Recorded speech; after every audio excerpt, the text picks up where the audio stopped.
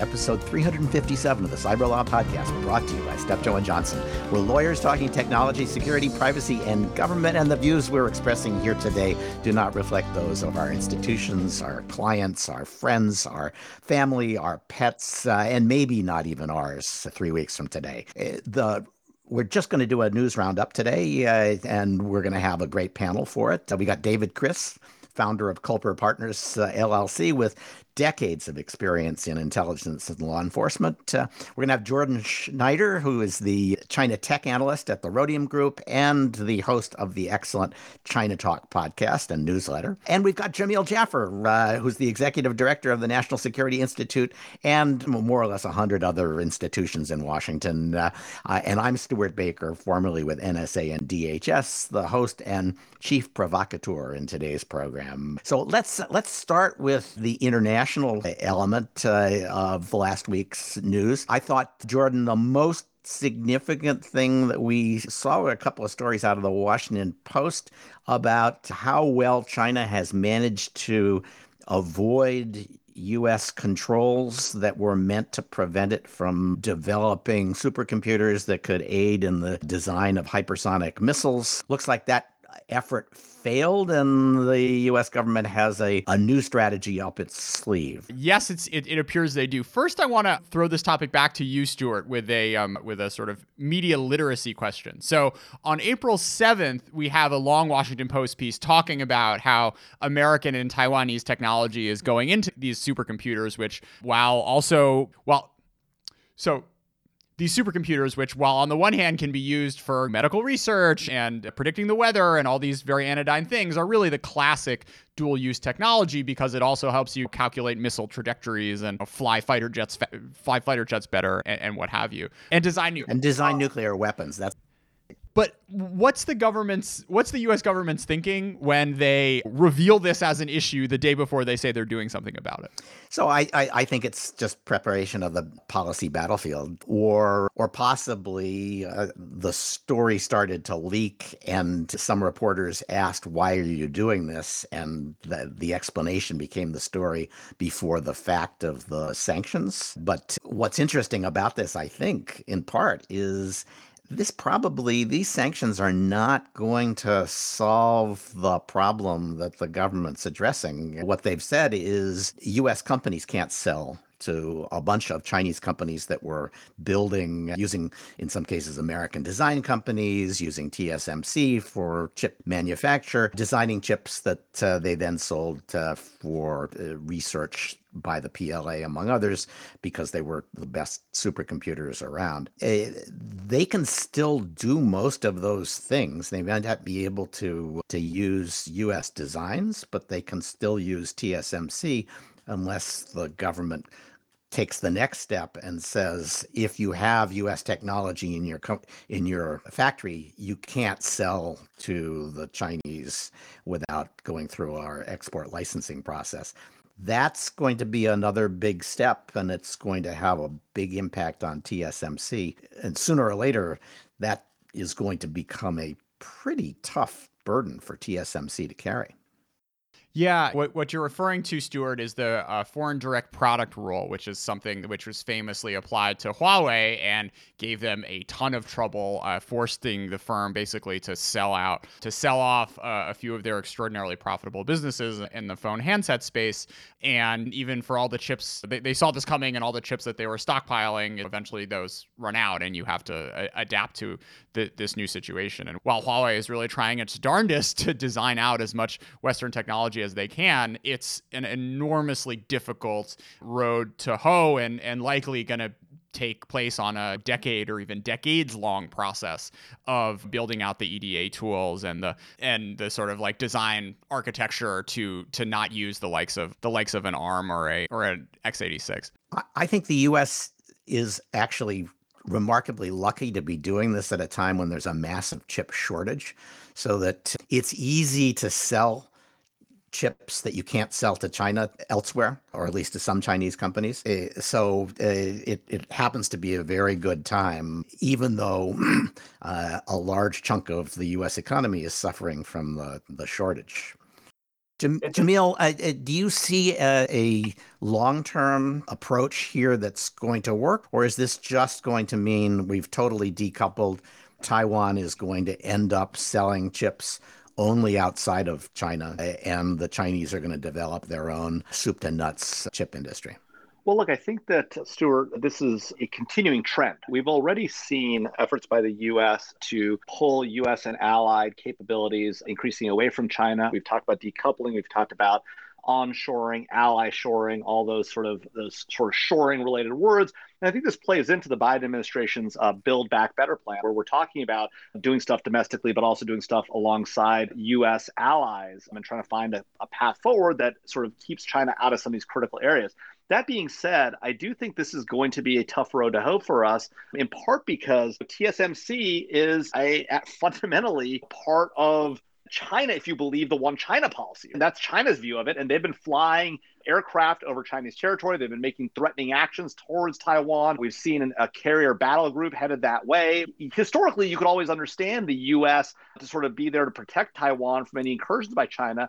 I don't think that is so clear anymore. It wasn't clear in the last administration. It's not that clear in this administration. And so this effort to sanction Chinese entities and keep them out of the Taiwanese marketplace may result in China building domestic capacity. It may also cause them to look towards Taiwan and say, is that a capacity we should simply have, since Taiwan is, at least in our understanding, notionally part of China? And so this is a real problem in the sense that we have consistently allowed this problem to develop. We've allowed our capacity to develop these capabilities and grow these technologies increasingly to happen overseas, including with allies. But we haven't done enough to invest here at home, right? EDA, electronic design automation, is sort of fundamentally an American capability. A lot of that capability is here, but we're now allowing that capability to be expropriated in China, both through IP theft, but also through just simple knowledge sharing. And so the question becomes, is China going to be able to make itself independent in this space? And are they going to look to put pressure on other American allies to keep them in the game for China, whether that's military pressure on Taiwan or economic pressure, like we saw them leverage against Japan through the threats on rare earth metals? And there are so many areas in which we and our allies depend fundamentally on Chinese raw materials or Chinese processing capabilities or Chinese development, that it's going to be very hard to step away from that. I do applaud the Biden administration for taking steps that are actually in line with what the prior administration did on this front. Again, the prior administration had a lot of problems, but they got it right in a lot of ways on China. And the Biden administration's efforts here are consistent with what the Trump administration did prior to their departure from office. Yeah, this is the one bipartisan area of major policy shift that we've seen.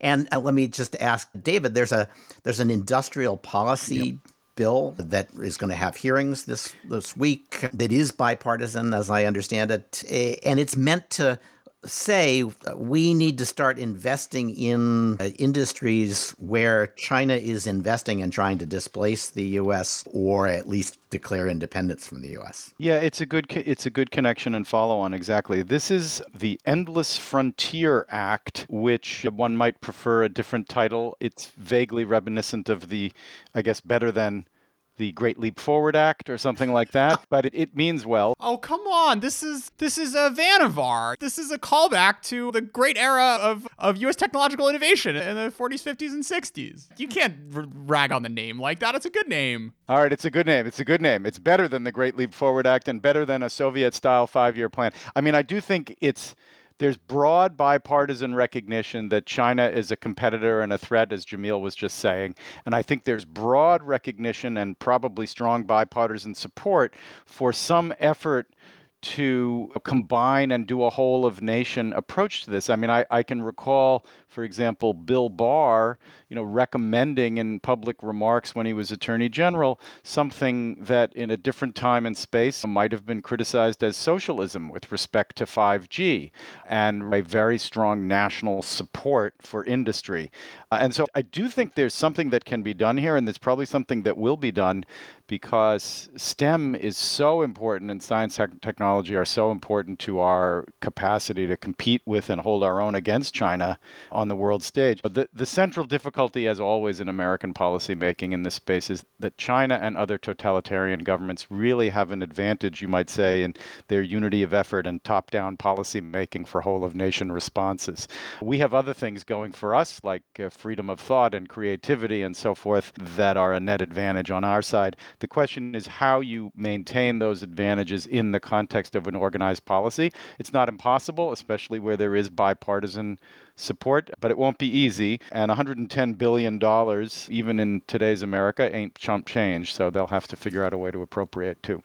Well, it's an authorization. Authorization, it's the worst spam on the internet in describing itself. No, very few authorizations are ever met by appropriation. So we don't really know what is actually being done here. It appears that it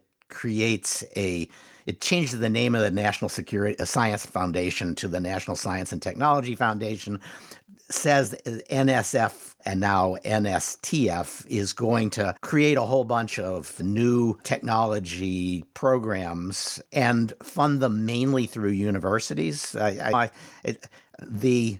The actual details are a lot less impressive than the idea that we need to do something. And the number of zeros, since we're not actually appropriating it, is, well, nice to see, not likely ever to eventuate. So I was more excited by the headline than by the details of this story. All right. While we're being depressed, Jordan, there's a story about how Intel missed the boat. I mean, they really are years behind after having set the pace for decades. They have missed a couple of generations in shrinking the size of their chips. And there was a long discussion of this week. I don't know what lesson to draw from this. The article seems to have blamed one CEO, but I suspect that it's more than that. Yeah, I mean, I think this is one of these questions. There are many different answers to. Some point to the sort of short-term nature of wanting to juice returns quarter over quarter as opposed to investing in long-term technology dominance. There also seem to be some pretty fundamental technology decisions that Intel just went the wrong way on, betting on Nikon's DUV as opposed to ASML's EUV in order to really go past 10 nanometer and down to 7 and 5, which is where TSMC is currently making outrageous amounts of money. It's sad to look back on because the US could not have asked to be in a better position when it came to leading at the future of the semiconductor industry in the late 90s and early 2000s. And having thrown this lead away is, I don't think you can just blame it on one person. But the fact of the matter is that we're now in a situation where there's only one firm that's even trying. Global Foundries has given up at making chips the leading node, and we have Samsung and TSMC, South Korean and Taiwanese firms respectively, are reaping the enormous returns that you get being able to make chips on the latest node. So if you have an M1 chip in a new Apple laptop you bought, have been blown away by the performance, that's something that only TSMC can provide to the world, and companies really pay top dollar for it. And the thing about manufacturing on the leading edge is you get those. It's a virtuous cycle, right? Because you get paid the most amount of money for those chips, which allows you to put more money back into the R&D to keep advancing what you're doing. So yeah, and that was Intel's virtuous cycle for decades, that they could afford to spend billions on a new fab because they were raking in billions. And once they spent that money, they had the lead again, and AMD was always chasing them and everybody else was always chasing them. But, their market was always PCs and then servers. They made that jump. But they were chasing performance at a time when the mobile industry valued low power consumption. And that probably is where the first big chunk came out of their revenue stream. Yeah, I mean, it's a lot of firms miss the mobile revolution, right? It's not just Intel, but the fact of the matter stands is this firm is still standing, right? They still have a pretty dominant or a truly dominant market share in the server space. Most of the computers that you and I own are made with Intel, not ARM cores, and they have a new CEO who's trying to bring back the magic. So yeah, I'm not sure I'm qualified to give investment advice on the price of the IPO, Stuart. But what I will say is the CHIPS Act, which will likely be appropriate at some point, is very important to global foundries, probably even more so than Intel. Pat Gelsinger, when he gave his quarterly earnings report recently, said very explicitly, look, we're going to be building these fabs in Arizona, whether we get the few $1 billion that the federal government potentially has on offer or not, because they have the sort of scale and the technology path and they see this chip shortage like everyone else. I mean, it's not only Intel that's putting in these dozens to hundreds of billions of dollars of capital expenditure over the next few years.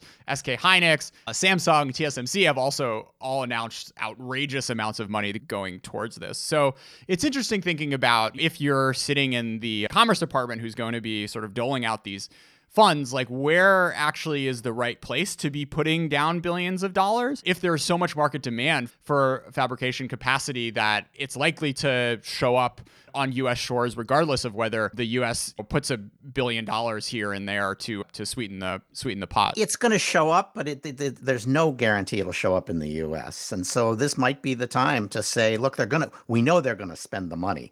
We just need to give them enough justification to turn Arizona into the U.S. hub for fab excellence. And it'll be cheaper now than it would be if we had to pay them to build the whole fab. Now we're just competing to make sure that they build it here rather than someplace else. So we'll see. All right, let's move, because there's plenty more law and policy to talk about, to Justice Thomas's opinion in the remarkably ironically named Biden versus Knight First Amendment Institute, which is really should continue to be called Trump versus the Knight Institute. That was originally a case in which Trump had blocked some people, and the Knight First Amendment Institute said, you can't block them. That's a government forum, and you can't kick people out of a government forum. And then, of course, Trump got kicked out of that forum as well. And the court says, oh, well, come on, it's moot already. We're not going to decide this case, because even if we decided that it was a public forum, nobody would get to comment on Trump's tweets. So that's perfectly reasonable. Justice Thomas writes this long and I think labored effort to kind of make his views relevant to the question actually presented to the court. But the views are so interesting that I think they deserve digging into. David, do you want to explain what Justice Thomas is saying here?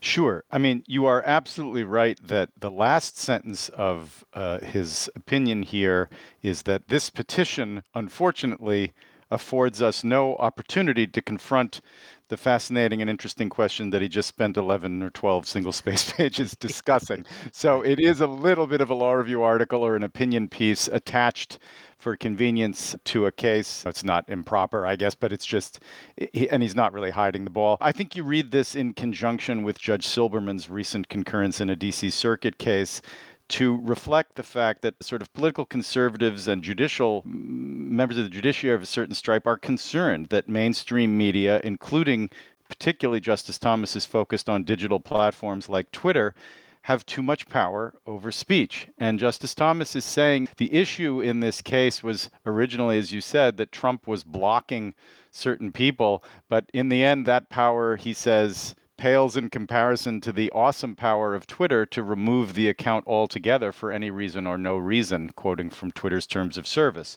And so there's a concern that he's expressing here that gives rise to possibilities, I think, mostly here in the statutory realm, where he seems to be inviting the possibility of regulating digital platforms either as common carriers or as public accommodations.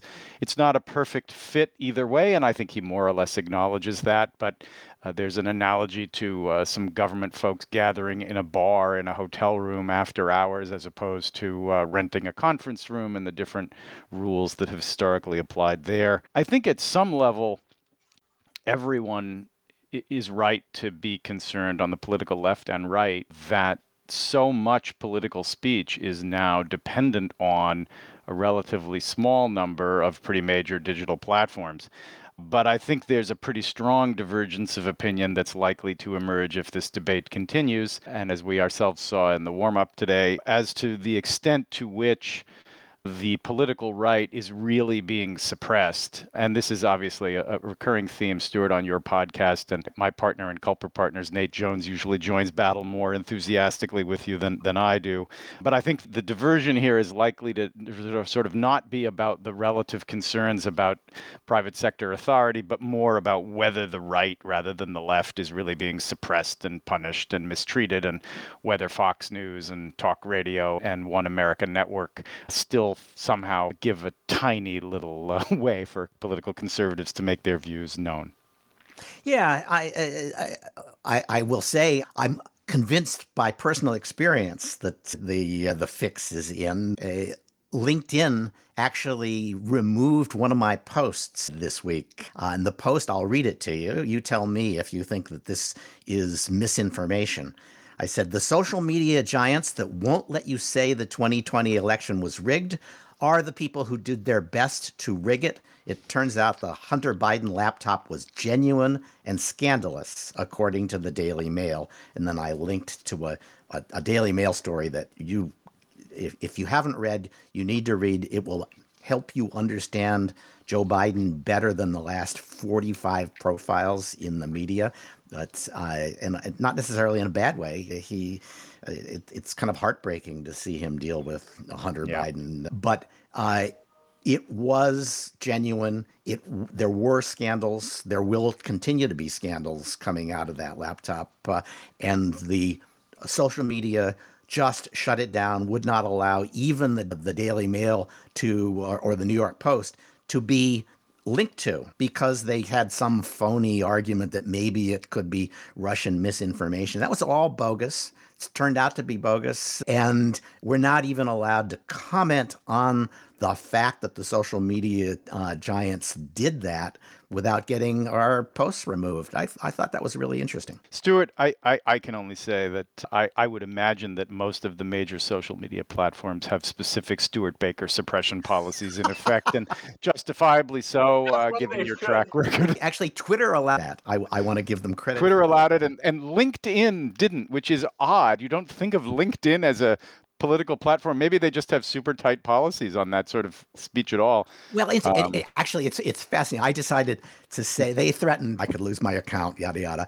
I said, yes, screw you, and posted a whole bunch of things that kind of snuck up the post they removed, basically saying things like, here's a really interesting article from the Daily Mail that says the Hunter Biden laptop was genuine and scandalous. And then I linked to it. And then I said, and doesn't that tell you that there was something suspicious about what the social media giants were telling us? And then I said, basically, the social media giants suppressed this story to help the Biden campaign, and now they won't let us talk about it. And that they left up. So it turns out that what got their goat was using the word rigged in this context. So they have probably a policy left over from some period after the election that says you're not allowed to say the election was rigged, and therefore saying the election was rigged or saying that there was an effort to rig the election, even when we're not talking about changing votes and things of that sort, they weren't drawing the distinction. Yeah. But, this has nothing to do with legitimate debate. They are just suppressing a point of view. They think it's a good idea because they don't want the election called into question. But it deserves to be called into question after their behavior in 2020. Yeah, well, just again with a reference back to clients and bias, and so nobody should listen to a word I say on this or any other topic, frankly, for that matter. I would say that I do think that there are kinks to be worked out in screening for content, and if we're going to do that at scale, it's probably going to have to be automated, which means it's going to result in over and under inclusion at the margins. I personally, again, have no problem with suppressing all of your social media posts. I think it would be good for America, but I mean, I think we all have to acknowledge the complexity of the problem. Regulating speech is not easy. It may be essential, but it's certainly not easy when you have as much speech as we have going on. That's actually something Justice Thomas talks about in his concurrence, which is just the sheer volume of published speech. I mean, this really is a revolution that can be analogized to the printing press and just the massive democratization and spread of publishing ability, where you get one-to-many speech channels opening up all over the place. And it turns out there's a lot of garbage that comes with that. And I guess the question is, the marketplace of ideas really functioning as designed, or do we have externalities and other kinds of problems that need to be addressed? And if so, how? So I think the analogy I use sometimes in my own mind is to Egypt and the Arab Spring, when Twitter suddenly made the Sadat regime unviable. There was a big eruption of populism that benefited the Muslim Brotherhood. They came in, they did things that the establishment in Egypt really didn't like, and the establishment fought back successfully, suppressed the Muslim Brotherhood, gained control of social media in ways that Sadat had not. And they are a largely stronger establishment in terms of their control of media than past regimes. That's not so different from what happened, say, in 2016 and 2020. The establishment of the United States did not like the Trumps being elected, and they were absolutely determined to make sure it didn't happen again, and they have succeeded. You may not lie. I'm not a big Trump fan. I mean, that's a bit strong, Stuart. Don't you think the voters had something to do with it at the margins? As they did in the elections in Egypt. But when social media says you cannot say true things that would bear on the fitness for office of Joe Biden, I mean, nobody thought Trump was God's.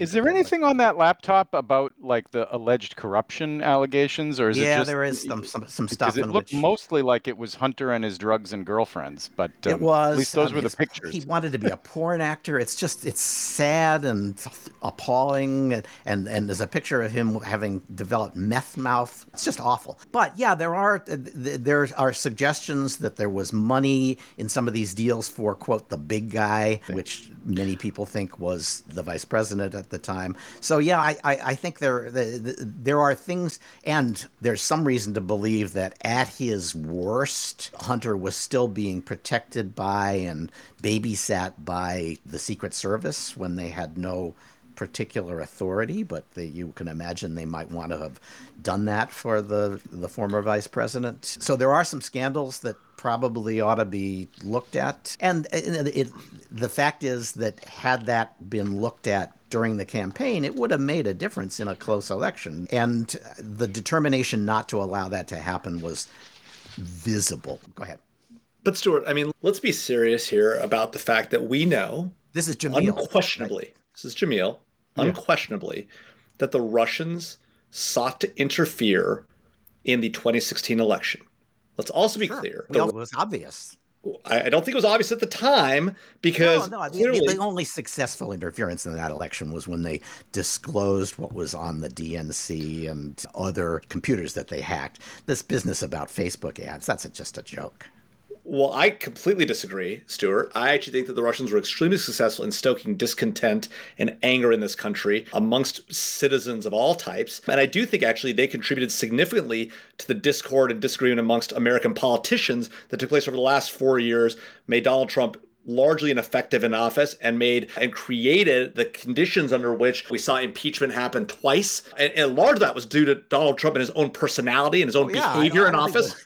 The Russians didn't make him do those things. But the Russians absolutely enhanced and magnify those efforts. And then we've seen now, in additional reporting from the Office of Director of National Intelligence, clear evidence that the Iranians and Russians sought to engage in similar activities again in the 2020 election. So the idea somehow that we don't. Well, I thought we were talking about Justice Thomas's opinion about the regulation of social media. I didn't realize this was a session on the Biden laptop. But I think the point is the point is that was the biggest corporate interference in the 2020 election was the suppression of that story. And it potentially changed the outcome of the election. The idea that 4 or 5 people in Silicon Valley have the authority to switch a close election that way by just closing off the avenues for people to hear about the details of the laptop is pretty striking, and it's the source of the discontent about that power. Who appointed them, for God's sake? Count me as a conservative who believes that private industry doesn't have First Amendment obligations and has responsibility over its own networks and make decisions about what it does. If people want to speak, there are plenty of public fora in which they can speak. They don't need to go on Twitter or LinkedIn or Facebook. If they choose to use those fora, it is up to the private companies, because I'm a conservative who believes in the private sector making decisions on their own, free from government intervention and influence. That's the kind of conservative that I think represents the Republican Party and the conservative movement. But look, if we want to go back to the days of the FCC... The corporatist element, anyway. Sorry, I call them Republicans, but whatever. But that's fine. If we want to be the kind of conservative movement or Republican Party that believes in going back to the fairness doctrine, the ill-regarded fairness doctrine of latter years, so be it. But I don't think. But let's talk about the fairness doctrine briefly. The biggest complaint about the fairness doctrine is that it produced bland and middle-of-the-road media. Boy, we might kill for bland and middle-of-the-road media these days.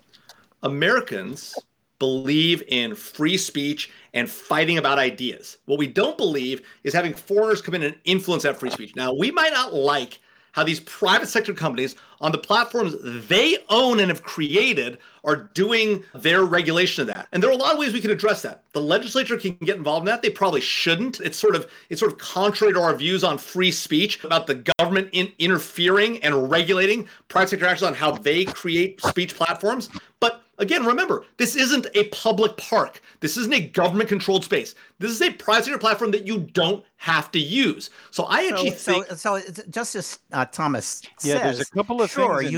You also don't have to use the regulated railroads. You can walk the Oregon Trail if you want to. You can swim the Mississippi and you don't have to use the toll bridge. But nobody thinks that's an alternative. It's the Charles River. And that's why we had Charles River regulation. Stewart. That's great. If we want to get in the business of regulating and the disaster of regulation that has come from regulating public utilities like the railroads or the common carriers, that has not been sort of, I think, something that conservatives look to and say, hey, that was a great idea. Let's do more of that. By the way, I want to also note that came from a history that those entities were government-created monopolies granted by the government, which is what led to their regulation. The internet and all the speech and freedom and dialogue and debate, some of it foreign influence and some of it not, has come not from government monopolies, but from private sector innovation. If we want to private monopolies, let's be candid. These are private monopolies. They control this space, and the likelihood they're going to be dislodged, except by some other adjacent monopoly, is zero. I'm old enough to remember Prodigy being the monopoly on the internet, Genie being the monopoly. No. It's CompuServe. Wait, hold on. Let me CompuServe. I was about to get there. Netcom. I remember when UUNet was the primary provider of broadband. I mean, let's be serious. The technology. MySpace. MySpace used to be the dominant social media company of my generation when I was growing up. It's a joke now. So let's be serious. This market innovates rapidly. Bad ideas are discarded all the time. The idea that we need the government to step in and regulate this highly innovative and probably the most productive industry in the history of the United States. They are telling us what we can say. They control a national conversation. Let's be candid about that. You can say, well, they're private, but this is a national conversation that is controlled, in which everybody other than 5 or 6 owners is operating at the sufferance of those 5 or 6 owners. And you speak or don't speak depending on how they feel about what you're saying. And they are now using it to protect their own business interests by saying, you can't say that we interfered in the 2020 election. That's astonishing. And that is fundamentally un-American. You can tell me that the First Amendment doesn't really apply, but free speech ought to apply. And they are not. They are suppressing free speech. Well, one, if we want to go back to the Hunter Biden laptop, just to be clear, everyone heard the story. Nobody's confused about the fact there was a Hunter Biden laptop that had. Nobody heard the details. Of course they did. Everyone heard about what was on the laptop. Everyone heard about the stuff about the big guy and about the pictures and the drug use. Nobody in America doesn't know about the Hunter Biden laptop. The idea somehow that was so suppressed that nobody heard about it, and that's what resulted in the election results. What resulted in the election results, Stuart? Result of the election results was Donald Trump's behavior in office.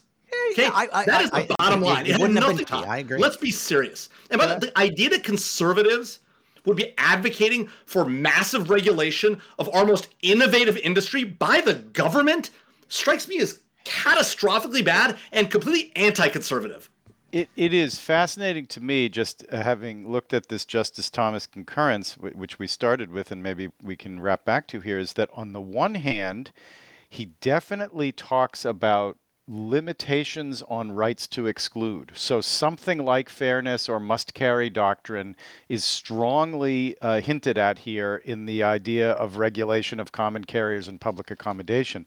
But then at the end, he also says that private entities, which normally are not subject to the First Amendment, might become subject to the First Amendment if they're acting under coercion from the federal government. And so if there's coercion on Twitter to block speech, for example. And so it's, I think, an interesting, the debate between Stuart and Jamil, two real rock-ribbed conservatives, and on this podcast is sort of, I think, an indicator of a larger debate that's taking place in the judiciary and elsewhere among conservatives around the extent to which government should or shouldn't or may not regulate, limit these digital speech platforms. I don't know what's going to happen, but I look forward to more entertaining debate.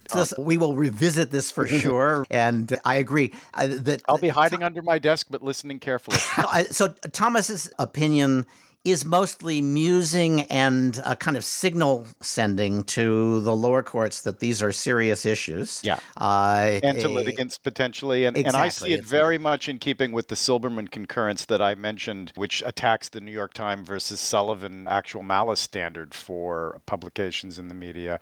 I think it's not a coincidence that these have arisen at and around the same time. And I don't think they're just sort of like Leibniz and Newton discovering calculus in response to social conditions. I would expect these guys are talking, not that there's anything wrong with that. I just mean, I think this is an idea that is taking hold now. I like to think they all listen to the Cyber Law podcast. That must be it, Stuart. You are the root of this conservative judicial revolution in the making. Outstanding. That will get me banned on Twitch, which now has decided that it will ban people or restrict their access to Twitch based on things they do completely outside of Twitch. Yeah, this is really interesting. And so you should not go, throw eggs at Justice Thomas's house or anything like that, because if you do that sort of thing, according to this, you could get off of Twitch. And I mean, to me, the most interesting sort of aspect of this is what it actually means for a social media platform to try to police offline behavior. You can see what's going on your own platform, and you can do content moderation. And if the word rigged appears within 3 of Stuart, within 3 of Baker, you can set your AI to block it. And right. Again, you don't even need the word rigged. If it's Stuart within 3 of Baker, automatic block. But I mean, they have to hire a law firm. They may have to hire investigators. I guess I'm just not totally clear in my own mind, like how they can do this without expending just massive resources in either doing independent investigations or verifications and or in weeding out like the poison pill calls and other kinds of things that are going to inevitably result. So I'm not necessarily... I don't know if the most interesting part of it is just sort of the size and scale of the obligation. And Twitch is, I guess, gamer platform relatively narrow, but and like LinkedIn, owned by Microsoft, which apparently is late to the political correctness party, but on board with enthusiasm. This is a hard one. I think it's at the end of the day, it seems like they are trying to replace like the police and prosecutors. If people engage in illegal behavior offline, there are remedies that don't involve Twitch. And you would think that maybe that's where truth will be found in trials rather than by hiring a law firm whose identity they haven't disclosed. It's very odd. At the same time, there are aspects of this that are not crazy. If somebody's been convicted of molesting children, you probably don't want them on Twitch. So there are times when behavior outside of the service is relevant to whether you want people on your service. I suspect this, rather like Airbnb, which also has a similar rule, it's going to end up being, oh, well, if you're too conservative, we just don't want you around. I was with you to the very last sentence of that, Stuart. You lost me there. But I mean, I think you're right.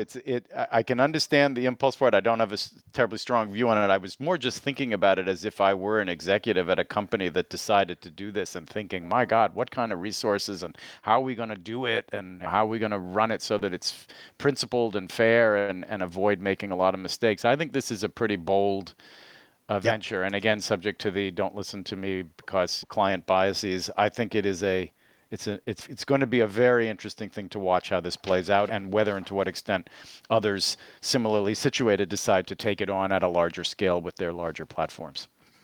All right, let's go to something where I suspect we agree more than we have. The Biden administration has sorted out its cyber nominations. And by and large, at least from my point of view, they got it right. Chris Inglis is going to become the cyber director in the White House, and he's a former deputy director at NSA, and one of the more creative and thoughtful folks in sort of cyber policy making. And then Jen Easterly, who was widely mooted for that position, although lots of people said there might be personality conflicts with Ann Neuberger, has ended up with an actually what I think is a more responsible job, which is running CISA at DHS. And then the guy who was supposedly going to run CISA, Rob Silvers, has been moved into the policy job, which is the job I used to have, where he'll get to say a lot about cyber policy, but will also handle all the other policy issues. And given Jen's technical background compared to Rob's, I think that's probably the right call. So, Jamil, David, you probably know these guys as well. Any thoughts on this? You want to go, Jamil? I mean, Yeah, sure. I know Chris pretty well, and I know Jen really well. I don't know Rob as well, but I will say that I think that you're right, Stuart, writ large, that the right people got the right positions. I do wonder about the National Cyber Director. It's a tough position, given, as you point out, Ann Neuberger's role in the White House. But I think Chris Inglis is the kind of guy who could be really successful in that role and really make it something productive. I was never a fan of that position. I told the Cyber Solarium Commission I thought it was a bad idea to have another Senate confirmed individual in the White House, and that the White House would fight it as they did, as both in the prior administration and this administration, frankly, fought it and held off for a long time. But now appointing a serious person like Chris Inglis in that job is a good move, and I think he'll do a good job in that role. Jen Easterly is a terrific pick, I think, for CISA. CISA is in desperate need of help. Chris Krebs did a great job getting it up and running, but he was unceremoniously terminated by the prior administration. And I do think they need help building out this public-private capability and collective defense and really bringing together industry and government and really, frankly, amping up their capabilities, because CISA's now got a lot of money. They just came into $650 million in the rescue package, and we'll probably see more. They've been asking for an increase above their $2 billion that they had prior year, and so they're going to be getting some big change to do work with. And Jen Easterly is, I think, an inspired pick to help lead that agency and maybe get them some real technical chops. And then Rob Silvers, who again I don't know as well, but who I think a lot of people really like and think was a credible person. Policy is a great role for him. It allows him to spread across not just cyber, which he knows well, but a lot of other areas. And so I think actually a great series of 3 picks by the administration in this front. Frankly, I've been heartened by their other picks. Rob Joyce at NSA Cybersecurity Directorate and at the White House position, Jake Sullivan's National Security Advisor. I'll be honest, I don't agree with a ton of the things the administration is doing, like getting back to the Iran nuclear deal, which I know we won't talk about here. But I do think that on the cyber front, they have picked some serious good people for these roles. And now it's a question, Can they make these parts? And Paul Nakasone remaining at NSA and Cyber Command and keeping those two, by the way, together, which I think is a critically important thing, I think is important and could be a real success for this administration. We'll see what happens going forward. But look, we're on the verge of what are potentially serious coming threats. We've already seen what happened with the Solar Storm and Microsoft Exchange hacks. I do worry about what's going to happen in light of these potential attacks on Iran and their nuclear facility, whether Iran will respond against the United States or others. And so I do think there's an opportunity here for these leaders to really take the ball and help better protect American industry and government, frankly, from these cyber threats from players like Russia, Iran, North Korea, and China. Yep. Yeah, I'll just pile on a little bit, I guess, with that. I mean, I know Chris very well, Jen a little, and Rob by reputation. I think very highly of all of them. Chris in particular, I had the privilege and pleasure of working with him very closely beginning in 2009 when I was at the National Security Division and he was deputy at NSA, and there were some very severe difficulties that NSA was having, big challenges, and so we spent a lot of quality time together in the crucible. He is a model of grace under pressure, of integrity, of creativity, of thought, and maybe most notably of clarity of expression. The man can explain stuff to small brains like mine in wonderfully efficient and evocative prose. He will be a really strong leader, I think, on cyber issues. There's a lot of challenges in the position structurally, as Jamil was talking about. We're emphasizing these days unity of effort in cyber, and so there's a certain amount of irony in having two, not just one, cyber leaders in the White House.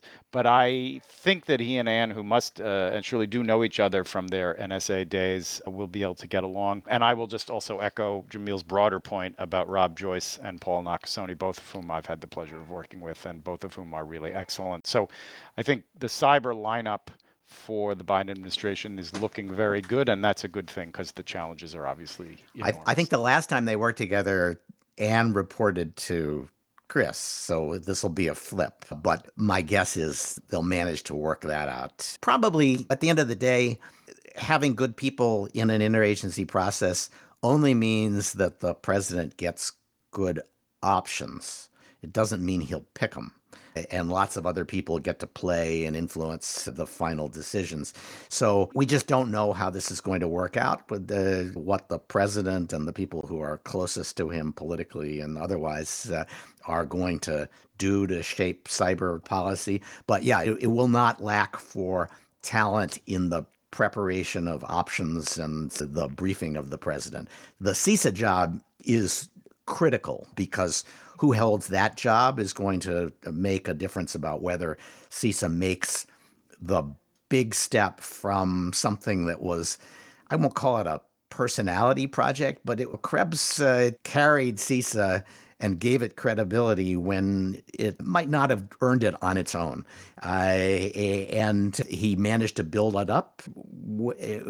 It's still not as, he built it up to the point where now when it fails, we're surprised and disappointed, as opposed to saying, yeah, well, that's what I expected. Jen's job will be to make sure that it doesn't fail. All right, we've got a bunch more stories. I'm going to try to get through them very quickly. Ad tech espionage. U.S. senators are really worried about the amount of information you can get just by joining the bidding on ads. Jamil, this actually does sound like something we should be nervous about, notwithstanding that it's Ron Wyden who is carrying the torch for it.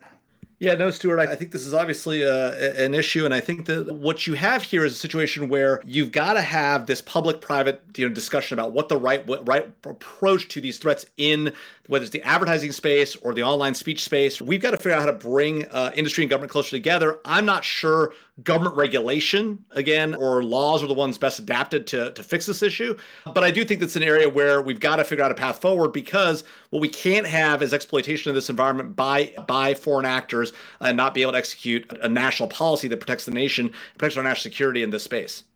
So if you're looking for a place where Big Social will try to shape the debate, this is where all their money comes from. And they are going to fight regulation or anything that interferes with efficient digital ad auctions pretty hard. So this is going to be an ugly under the blankets fight, I'm guessing, because what the U.S. is worried about and what makes the ad companies' money turn out to be very different things. And so we're gonna see a fight over this, I predict. And kind of this is sort of warms your heart story. Cryptocurrency hitman is hired on the dark web. The Italians figure out the origin of the cryptocurrency, trace it back, arrest the guy who hired the hitman, and there still is no case I'm aware of in which somebody actually was hired on the dark web to carry out a hit. This is all stories we've been scaring ourselves with for 10 years.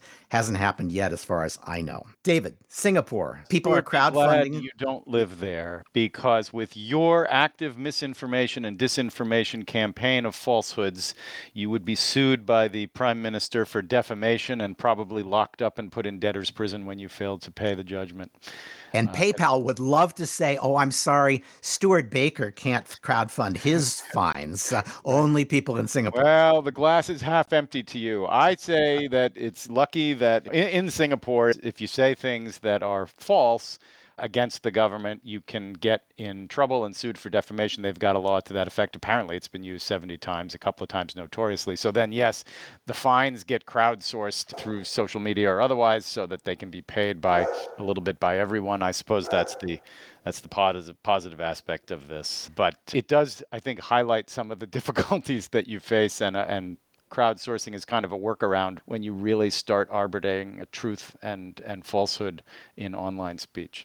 And I will only say that conservatives and liberal targets have been prevented from crowdfunding their defenses, for example, in the United States, much more than targets of conservatives have been prevented from doing that. Okay, here's one. Ransom gangs have a new tactic. This is creative. First, they steal your customer list. They encrypt it. They say you need to buy the decryption key. You say, no, I don't want to. They say, well, then we'll publish all the personal data of your customers. And you say, I don't think you'll really withhold it even if I pay you. And they say, fine, we're going to tell your customers that we're about to do that, and then you'll have to pay us. So now ransomware gangs are sending out emails to the customers of the people they have intruded on, telling them that there's a problem and urging them to lobby for ransom payments. It's creative. I don't know how effective it's going to be in the long run, because it also implies that they're willing to release the information, notwithstanding having promised to get rid of it if the ransom is paid. And finally, let me just close. Both Facebook and LinkedIn announced that 500 million or more of their users had data scraped from their sites. In Facebook's case, a couple of years ago. LinkedIn data may be more recent, but it looks like the arguments about disclosure here are kind of, well, why should we disclose? It wasn't a breach. It was really something that you could always get somebody's phone number or email address from our site if you knew the trick. This is just somebody who did it on an industrial scale and has assembled all this list, and there's nothing people can do about it anyway. So we're not sure we have an obligation to disclose. There's going to be a debate about this for sure. And I think I just didn't feel we could cover the week without noting that 500 million users here, 500 million users there. Pretty soon you're talking about a lot of users. I'll stop there because we've gone just past the hour. Thanks to David, thanks to Jamil, thanks to Jordan, thanks to Weissman Sound Design for our music. This has been episode 357 of the Cyber Law Podcast, brought to you by Steptoe and Johnson. Join us again next week as we once again provide the news of technology, security, privacy, and government.